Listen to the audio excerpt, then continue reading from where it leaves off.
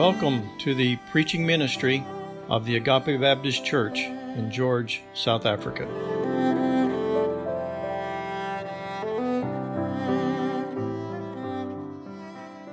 Good morning.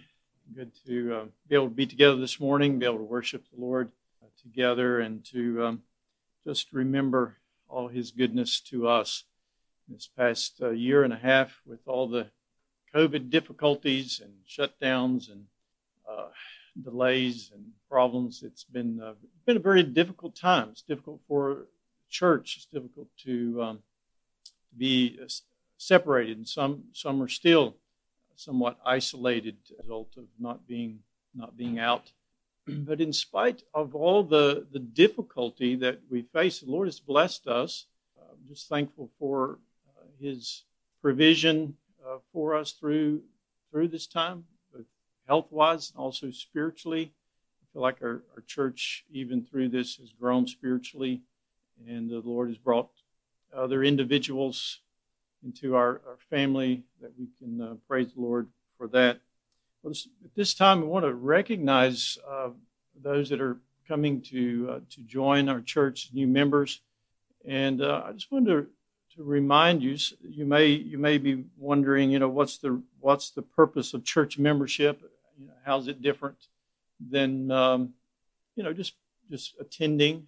And we do live in a day in which many have lost the significance of the church, of the local church, the idea of committing yourself to others. But church membership is simply believers that want to publicly identify with and commit themselves to a mutual accountability and responsibility to the local body of Christ. So that said quite a bit. Let me just identify those parts again. One of the identifications, a public statement or identification with. It's also a mutual accountability. It's saying that I'm making myself accountable to you, and you as you make yourself accountable to me. It's a mutual accountability. We have a responsibility for each other, just like you do in a natural family. The body of Christ is a spiritual family, and in many ways, the responsibility is even greater than in a natural family because of the spiritual ramifications of what we do or don't do. And so there's this mutual accountability and responsibility. Those two kind of go together. The accountability and the responsibility works both ways. And so we want to keep that in our minds this morning, and we want to recognize those that are coming to join. With all the interruptions over the past year and a half, Irene hasn't been formally recognized as a member, but she's been with us, and she's coming from the Lakeside Church there in Sedgefield. And we've got several families here. These four here, Vince and Maritza, and Isaac and Mili, and their baby, Zardi. These two couples recently trusted Christ, and through the influence of Jandre Kelly.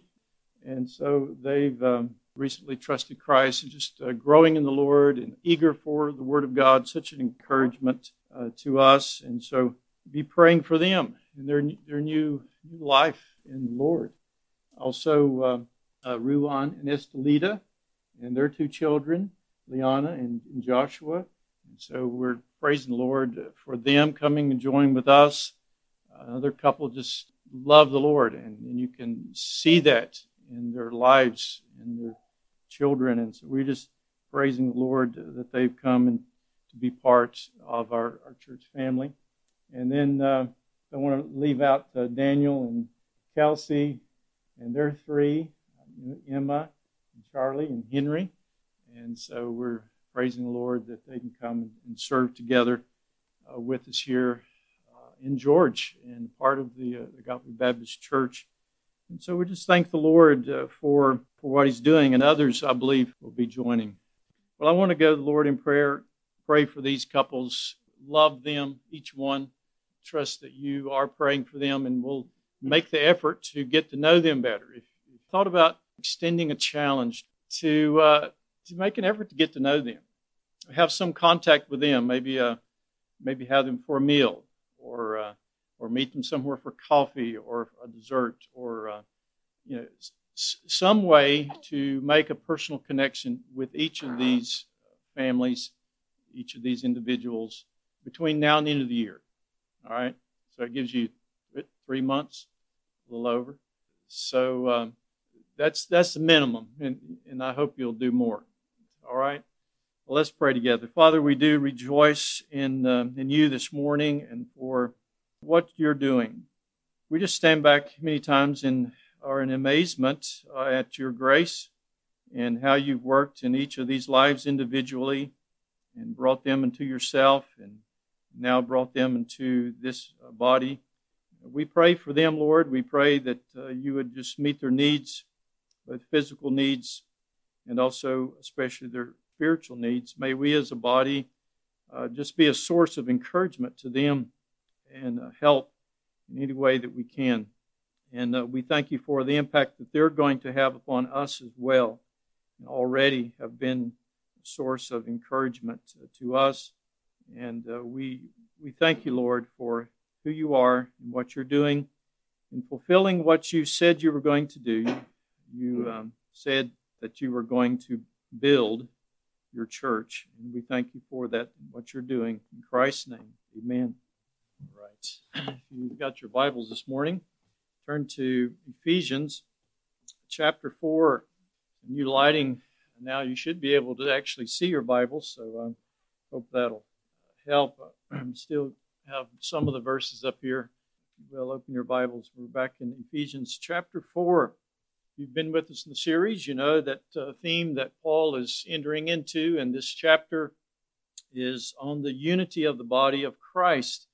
And from verse 1 through 16, he's going to promote and emphasize this truth of our unity.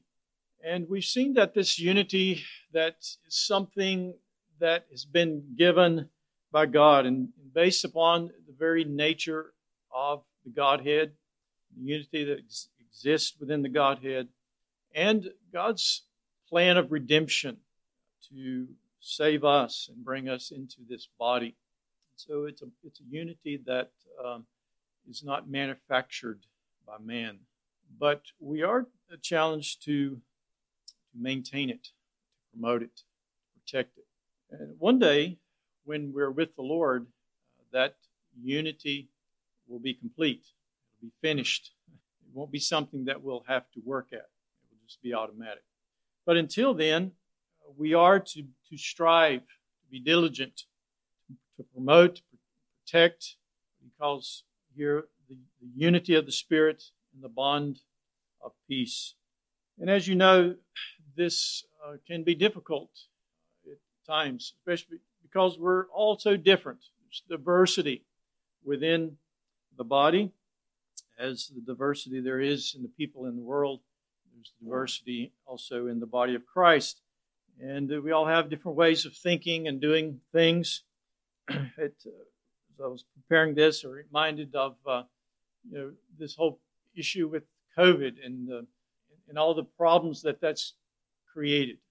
With some people think you really don't need to wear a mask; it doesn't really help, and others are kind of on the other extreme. And then some wanting vaccines, some not wanting vaccines, and all these different opinions that this is generated.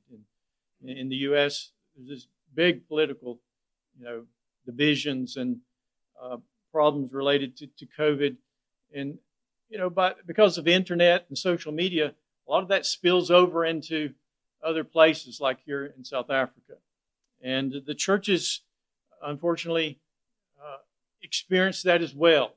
People get all worked up about one side of an issue or another and allow that to impact the unity of the body. And it's just one example of many things, and sometimes the things have no real significance at all. It's just because we can so easily get focused on ourselves and what we want and the way I want to do it that we fail to see the big picture of what God wants to do. And so instead of fighting the diversity, we need to submit to the lordship of Christ in our life. He is the Lord, and we need to submit to Him and endeavor to preserve the unity, seeking the good of one another. It's for God's glory and for our blessing. And I'm thankful for this church and for the way that you endeavor to do that. We're certainly not perfect. No group of people are. But I'm thankful for your heart and your love for one another. Well, as we think about this diversity, it's not just the natural diversity. We talk about languages, we talk about different backgrounds and different personality traits and cultural differences. But there's also a God-designed diversity within the body. The same God who designed the unity also designed the diversity. So we need to embrace that and learn from each other and love each other. And that's often, goes against our flesh. It goes against what we just would normally do. And sometimes we struggle with knowing how to cope on a day-to-day basis with that. And sometimes it's not just in the bigger body of the church. Sometimes it comes right down into your own family, doesn't it? Husband, wife, parents, children, siblings. And we struggle with coping with that, being obedient. So what do we do? Well, the answer is in God's grace. God's grace that He gives us. When God commands us to do something or to be something, He always provides the way. He provides the ability. And this is the nature of His grace. Grace simply means His unmerited favor and enablement. In other words, He gives things to us not because we deserve them, but because He's chosen to do so. We don't deserve it. That's the nature of grace. And part of His grace is also not only giving us things, but He gives us the ability to obey Him. The enablement, the power through the working of the Spirit of God. That's God's grace. And so He gives us grace in salvation. We're saved by grace. But we also need grace in living the Christian life. Every day, day by day, we need God's grace. And as soon as we stop thinking about the need for God's grace, we're going to fail. As soon as we feel like, okay, I can handle this, I've got this on my own, and we do that. No, we will not say it, but we do it when we fail to pray, we fail to stop and seek God's help and strength, and acknowledge our own weakness, our own failures.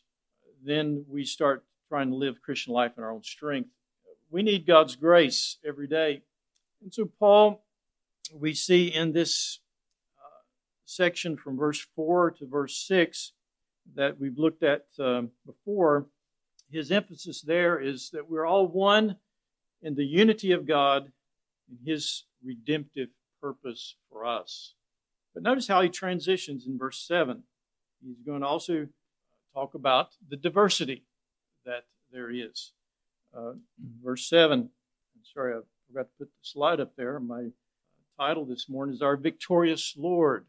You're going to see how that comes about in the message. But verse 7, but grace was given to each one of us according to the measure of Christ's gift. Now, in the context here, he only lists 5 individuals that he gives gifts to for their ministry to the church. That comes on down in verse 11, where he says, and he gave the apostles, the prophets, the evangelists, the shepherds, and teachers. He says in verse 12, their purpose is to equip the saints for the work of the ministry, for the building up of the body of Christ. And so these individuals are given grace and enabled to minister to the body. But it's not just these individuals. Notice again verse 7, where he says that grace was given to each one of us. And the wording that he uses here, these 2 Greek words, really emphasize each one individually. The one word would have been sufficient, but he puts two in there to make the point that each one of us is given grace. And the implication is that each one has received a gift or gifts from the Lord for ministry to the body.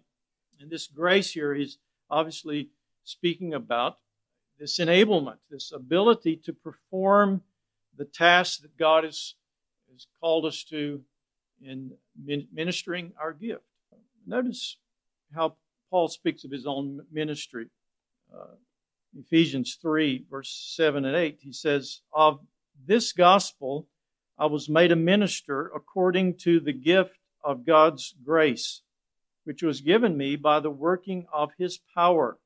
To me, though I am the very least of all the saints, this grace was given to preach to the Gentiles the unsearchable riches of Christ." And so we see Paul communicating the reality of this, and the same is true for each of us.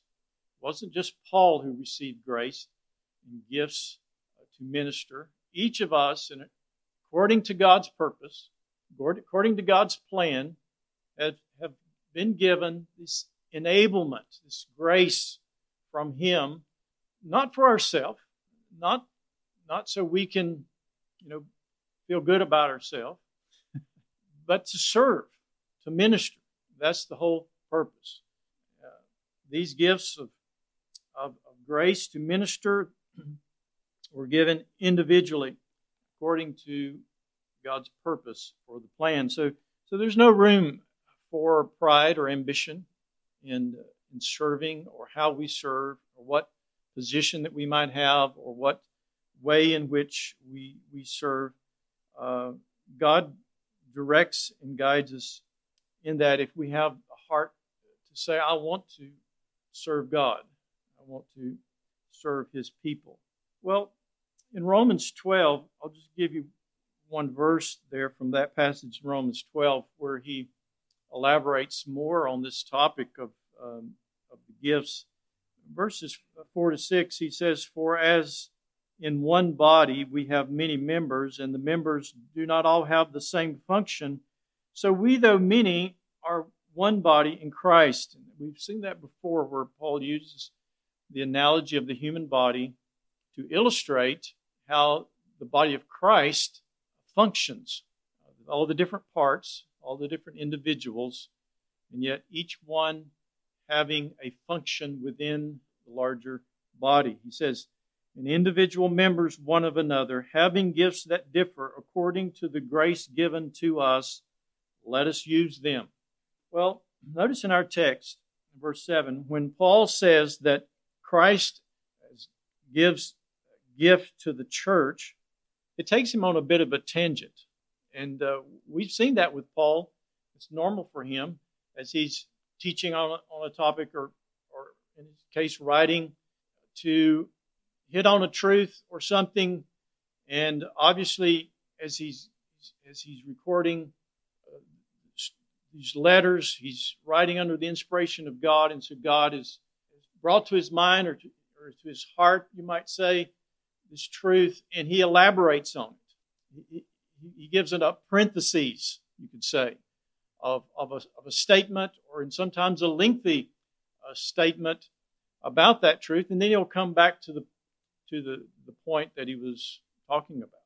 And that's what we see in verses 8 to 10, where he has this parenthetical message within the message about Christ giving gifts to the church, and how that helps the church function. Well, this section causes him, as he talks about Christ giving gifts, causes him to think about the victory that Christ has won for us. And it reminds them that Christ is our conquering King, and he is returning with the spoils of war, so to speak, like a king who wins the battle, and he returns with a victory parade. And there's a parade of those that have been conquered, taken prisoner. There's also potentially those that were of his own people that had been captured or taken prisoner, and he's delivered them, and they're in the procession, and those that are with him. And that was a common image of that day. We don't see it really today. It's not something we kind of have in the back of our mind. But in that day, when you talk about, you use this image of the conquering king and the procession of captives, that's fresh there in their minds. They've seen that. Many of them experienced that, and they know what he's talking about.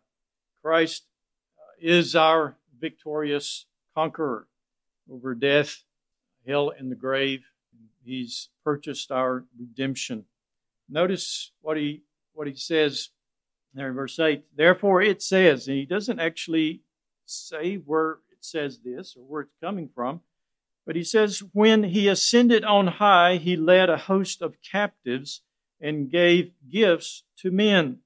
Now this quote, he does quote here from Psalm 68 in verse 18.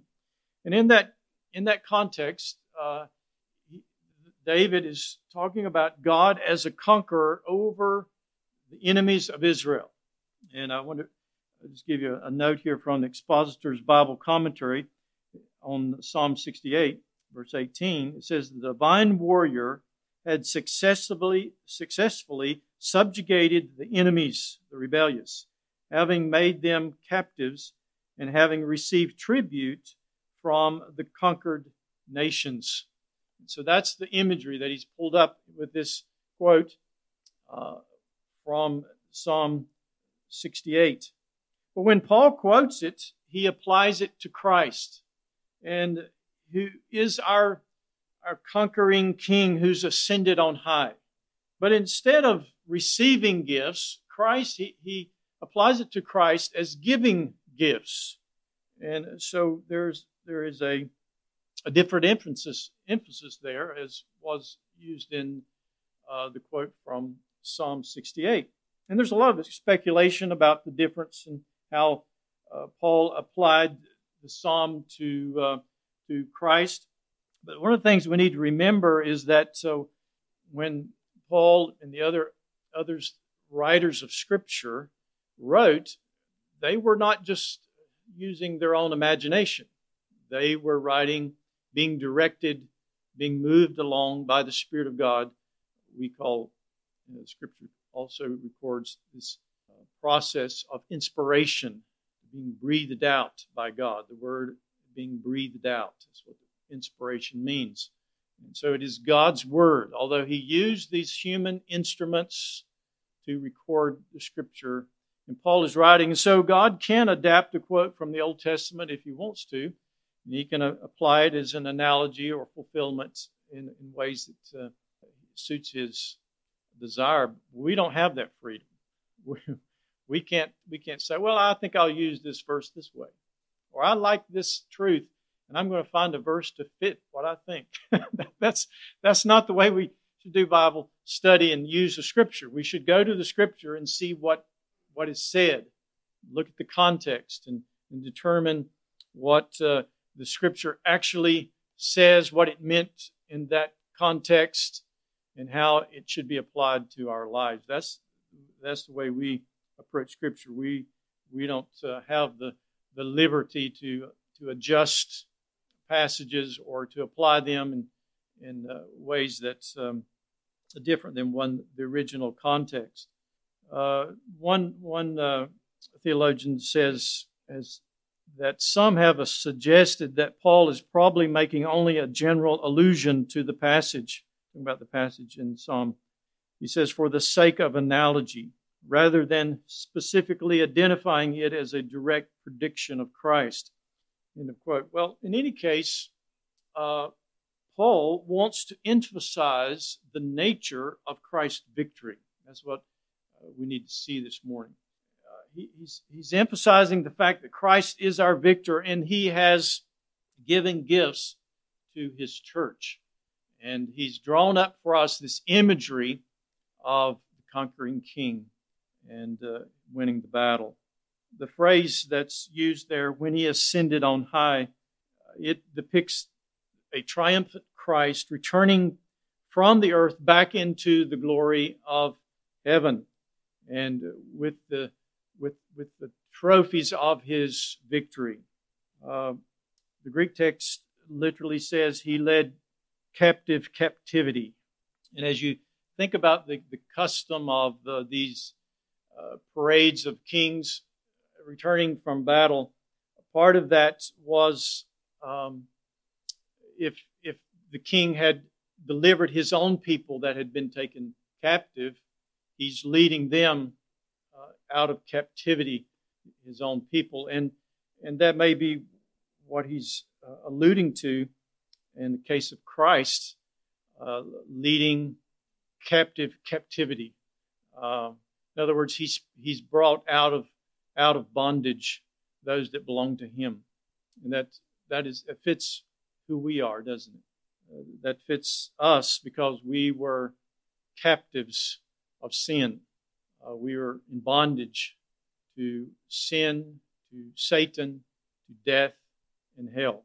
And Christ, in his victory, has won for us the victory. He's delivered us out of that bondage, and he's taking us to be with him. He's already done so spiritually speaking. Paul would remember, wrote in chapter 2, that we're seated together with him in the heavenlies, in the heavenly places. So positionally, we're already there, although physically, we only arrive after we die or when the Lord comes to take us. So in Christ's crucifixion and resurrection, he conquered Satan, sin, and death, and he's delivered us from the domain of darkness. This is Satan's domain, and he's transferred us to the kingdom of his beloved Son, in whom we have redemption, the forgiveness of sins. Colossians 1. Also in Colossians 2, we see this theme of the deliverance and the victory. Notice from verse 13, he says, "In you who were dead in your trespasses and the uncircumcision of your flesh, God made alive together with him." That's the same as we studied, remember, back in Ephesians chapter 2. We're dead in our sins. Now we're made alive and seated together with him. He goes on, having forgiven us all our trespasses by canceling the record of debt that stood against us with its legal demands. So now he's using here this imagery of a legal transaction, a debt that was against a criminal, and reason that they would be condemned. There's this legal demand against them, and because of our sin, we have a legal debt against us. The law of God condemns us. And notice he goes on to say, this he set aside, nailing it to the cross. Wow, that's an imagery. And there's not complete agreement about what that means, but I tend to think that it draws the imagery of the Roman crucifixion when they put on the cross the guilt, what they're accused of and what they're guilty of on the cross when they died. You remember when Christ was crucified, what did they put it at the head of his cross? That he was the King of the Jews. That's why they were, because of his claim to be the King of the Jews. And but Paul uses that to say that the reason he was there was because of us, because of our debt. That's a thought, isn't it? We know that's true. But as you imagine in your mind seeing the cross, and you see the inscription on the cross, see your name there, see your guilt there, see what's written against you as a sinner, worthy of the judgment. Christ took our place. And he says, he disarmed the rulers and authorities and put them to open shame by triumphing over them in him. There's the victory statement that he is alluding to. He disarmed the rulers and authorities. This is the demonic rule Satan and his demons. He disarmed them and put them to open shame. That's the allusion to the conquering king who comes back. And in the parade, there's these defeated, and the king who was the king of the country that they was at war with many times is in the parade, and he's put in open shame because he's now defeated. And Christ did that on the cross. Christ defeated our enemy and one who's in opposition to God. Satan still has opportunity. God's allowed him to continue his opposition, but he's already defeated. He's already defeated at the cross. He still troubles us. The world, the flesh, and the devil still trouble us, but his power is already defeated. And because we're in Christ, the power of sin is defeated. We do not have to live in sin. We have the power over sin by the grace of God and the power of the Spirit of God dwelling within us. Paul explains that this expression, he ascended, means that Christ also descended. And this passage, verse 9 and 10, is often misunderstood. And I want to take time this morning to kind of work through some of the ideas about it, because no doubt you'll hear and have heard many of them. Let me read it for you, verse 9 and 10. In saying he ascended, what does it mean but that he had also descended into the lower regions, the earth? He who descended is the one who also ascended far above all the heavens, that he might fill all things. Well, many of you that grew up in the Dutch Reformed Church, you probably remember quoting the Apostolic Creed, Apostolisch Geloof Belijdenis. And there's one section there, deel wat sê dat Christus gesterf het en begrawe is en neergedaal het na die hel, maar op die derde dag weer opgestaan het uit die dood.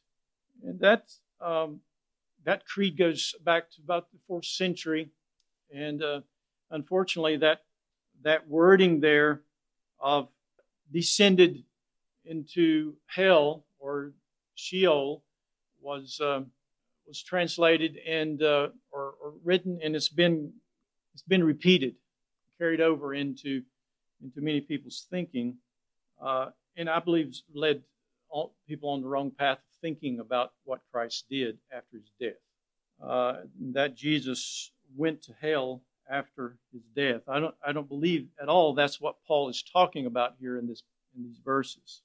As the Bible Knowledge Commentary points out, this genitive of, there in the statement, the lower regions or parts of the earth, that genitive there can be taken in 3 different ways. In other words, it can be understood or translated in 3 different ways. First of all, it's the genitive opposition, where you can read into the lower parts, namely the earth. And if you're noticing, that's how it's translated in ESV that you see on the screen there, where it says the lower regions, the earth. In other words, that's one way in which it can be understood. And it's, in that case, is emphasizing Christ coming to earth, his incarnation, and all that involved. The second way is a genitive of possession, and that would read into the lower parts, which belongs to the earth, and implies, or could imply, his death as the focus there of him descending to the grave. And both of these truths, we know, are absolutely true and necessary for his victory. Christ had to come to earth to be our substitute, to die in our place. And that's the purpose why he came, to die in our place. And we know that he was buried. And in the Scripture, Sheol is used in the Old Testament to talk about the grave, both the righteous and the unrighteous. In the New Testament, Sheol is translated with the word Hades. But in the New Testament, Hades takes on a more negative connotation to speak of hell.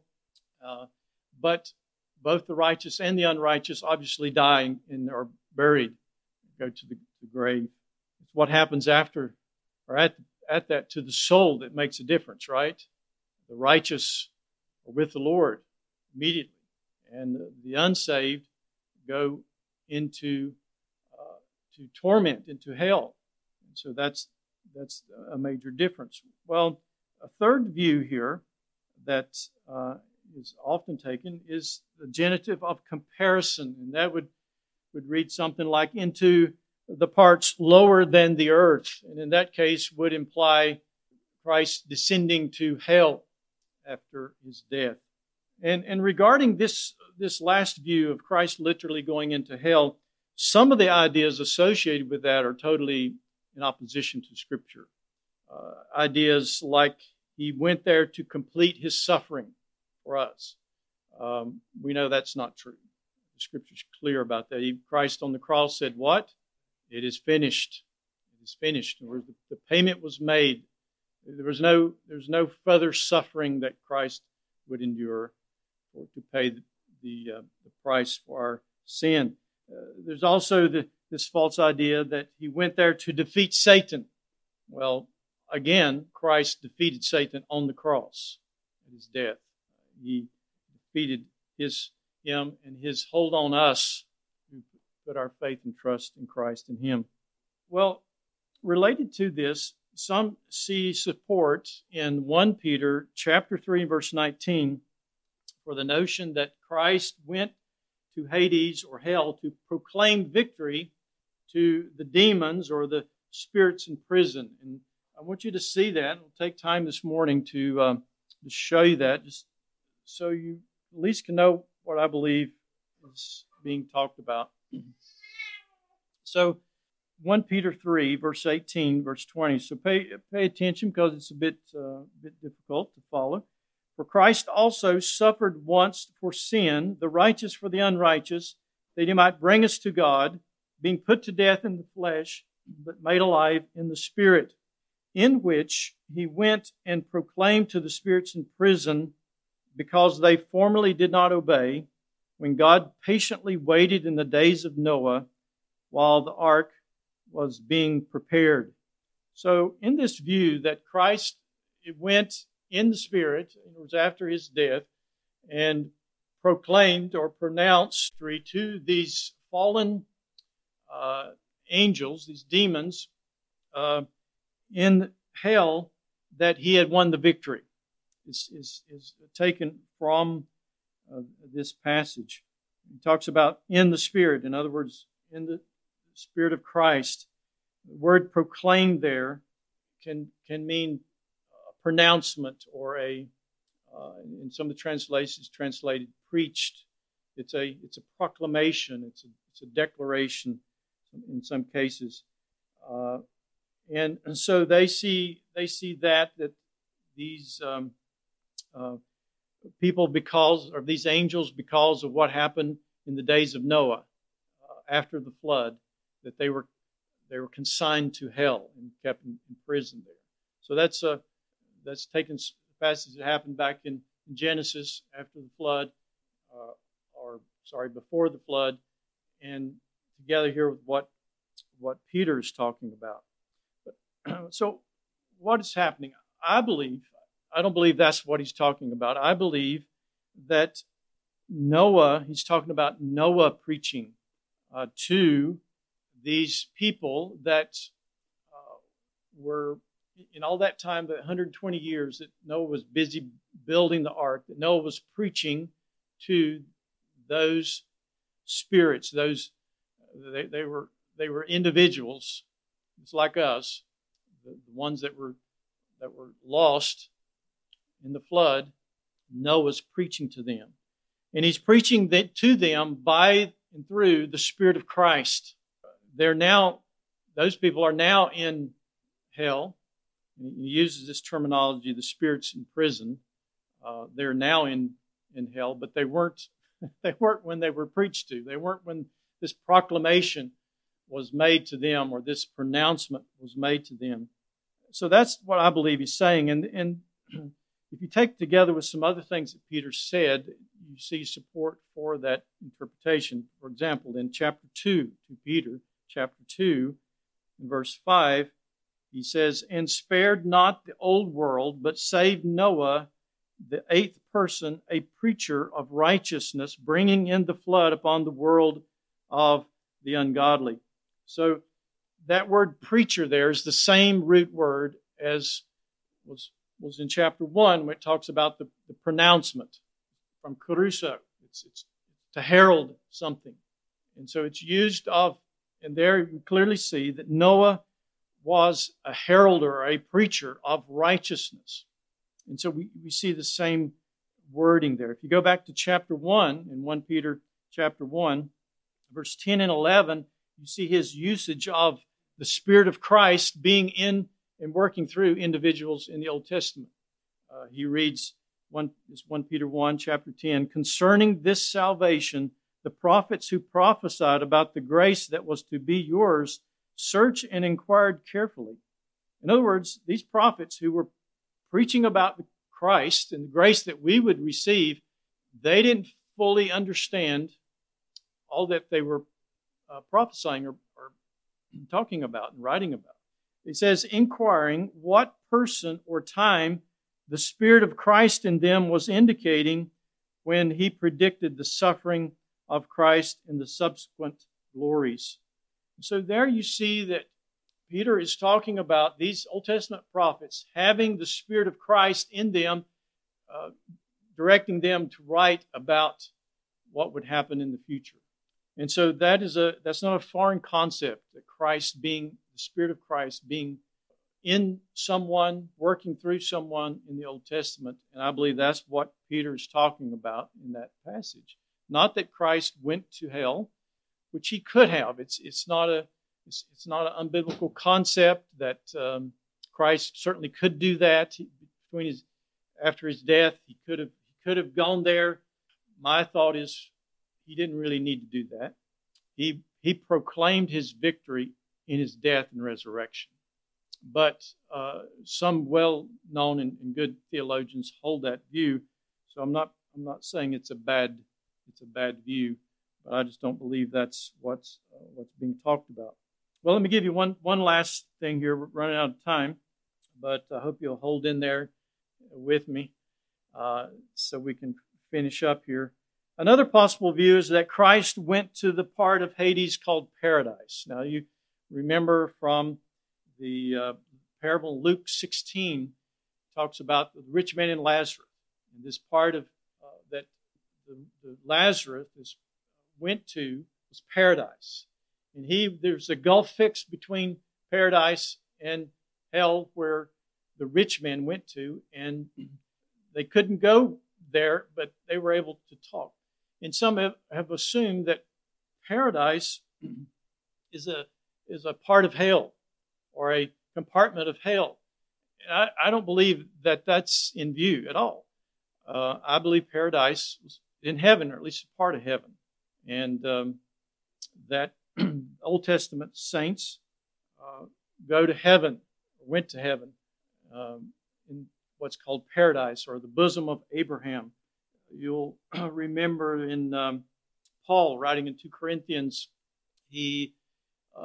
after he had been stoned, he talks about being caught up into paradise. He didn't know if he was in the body or out of the body.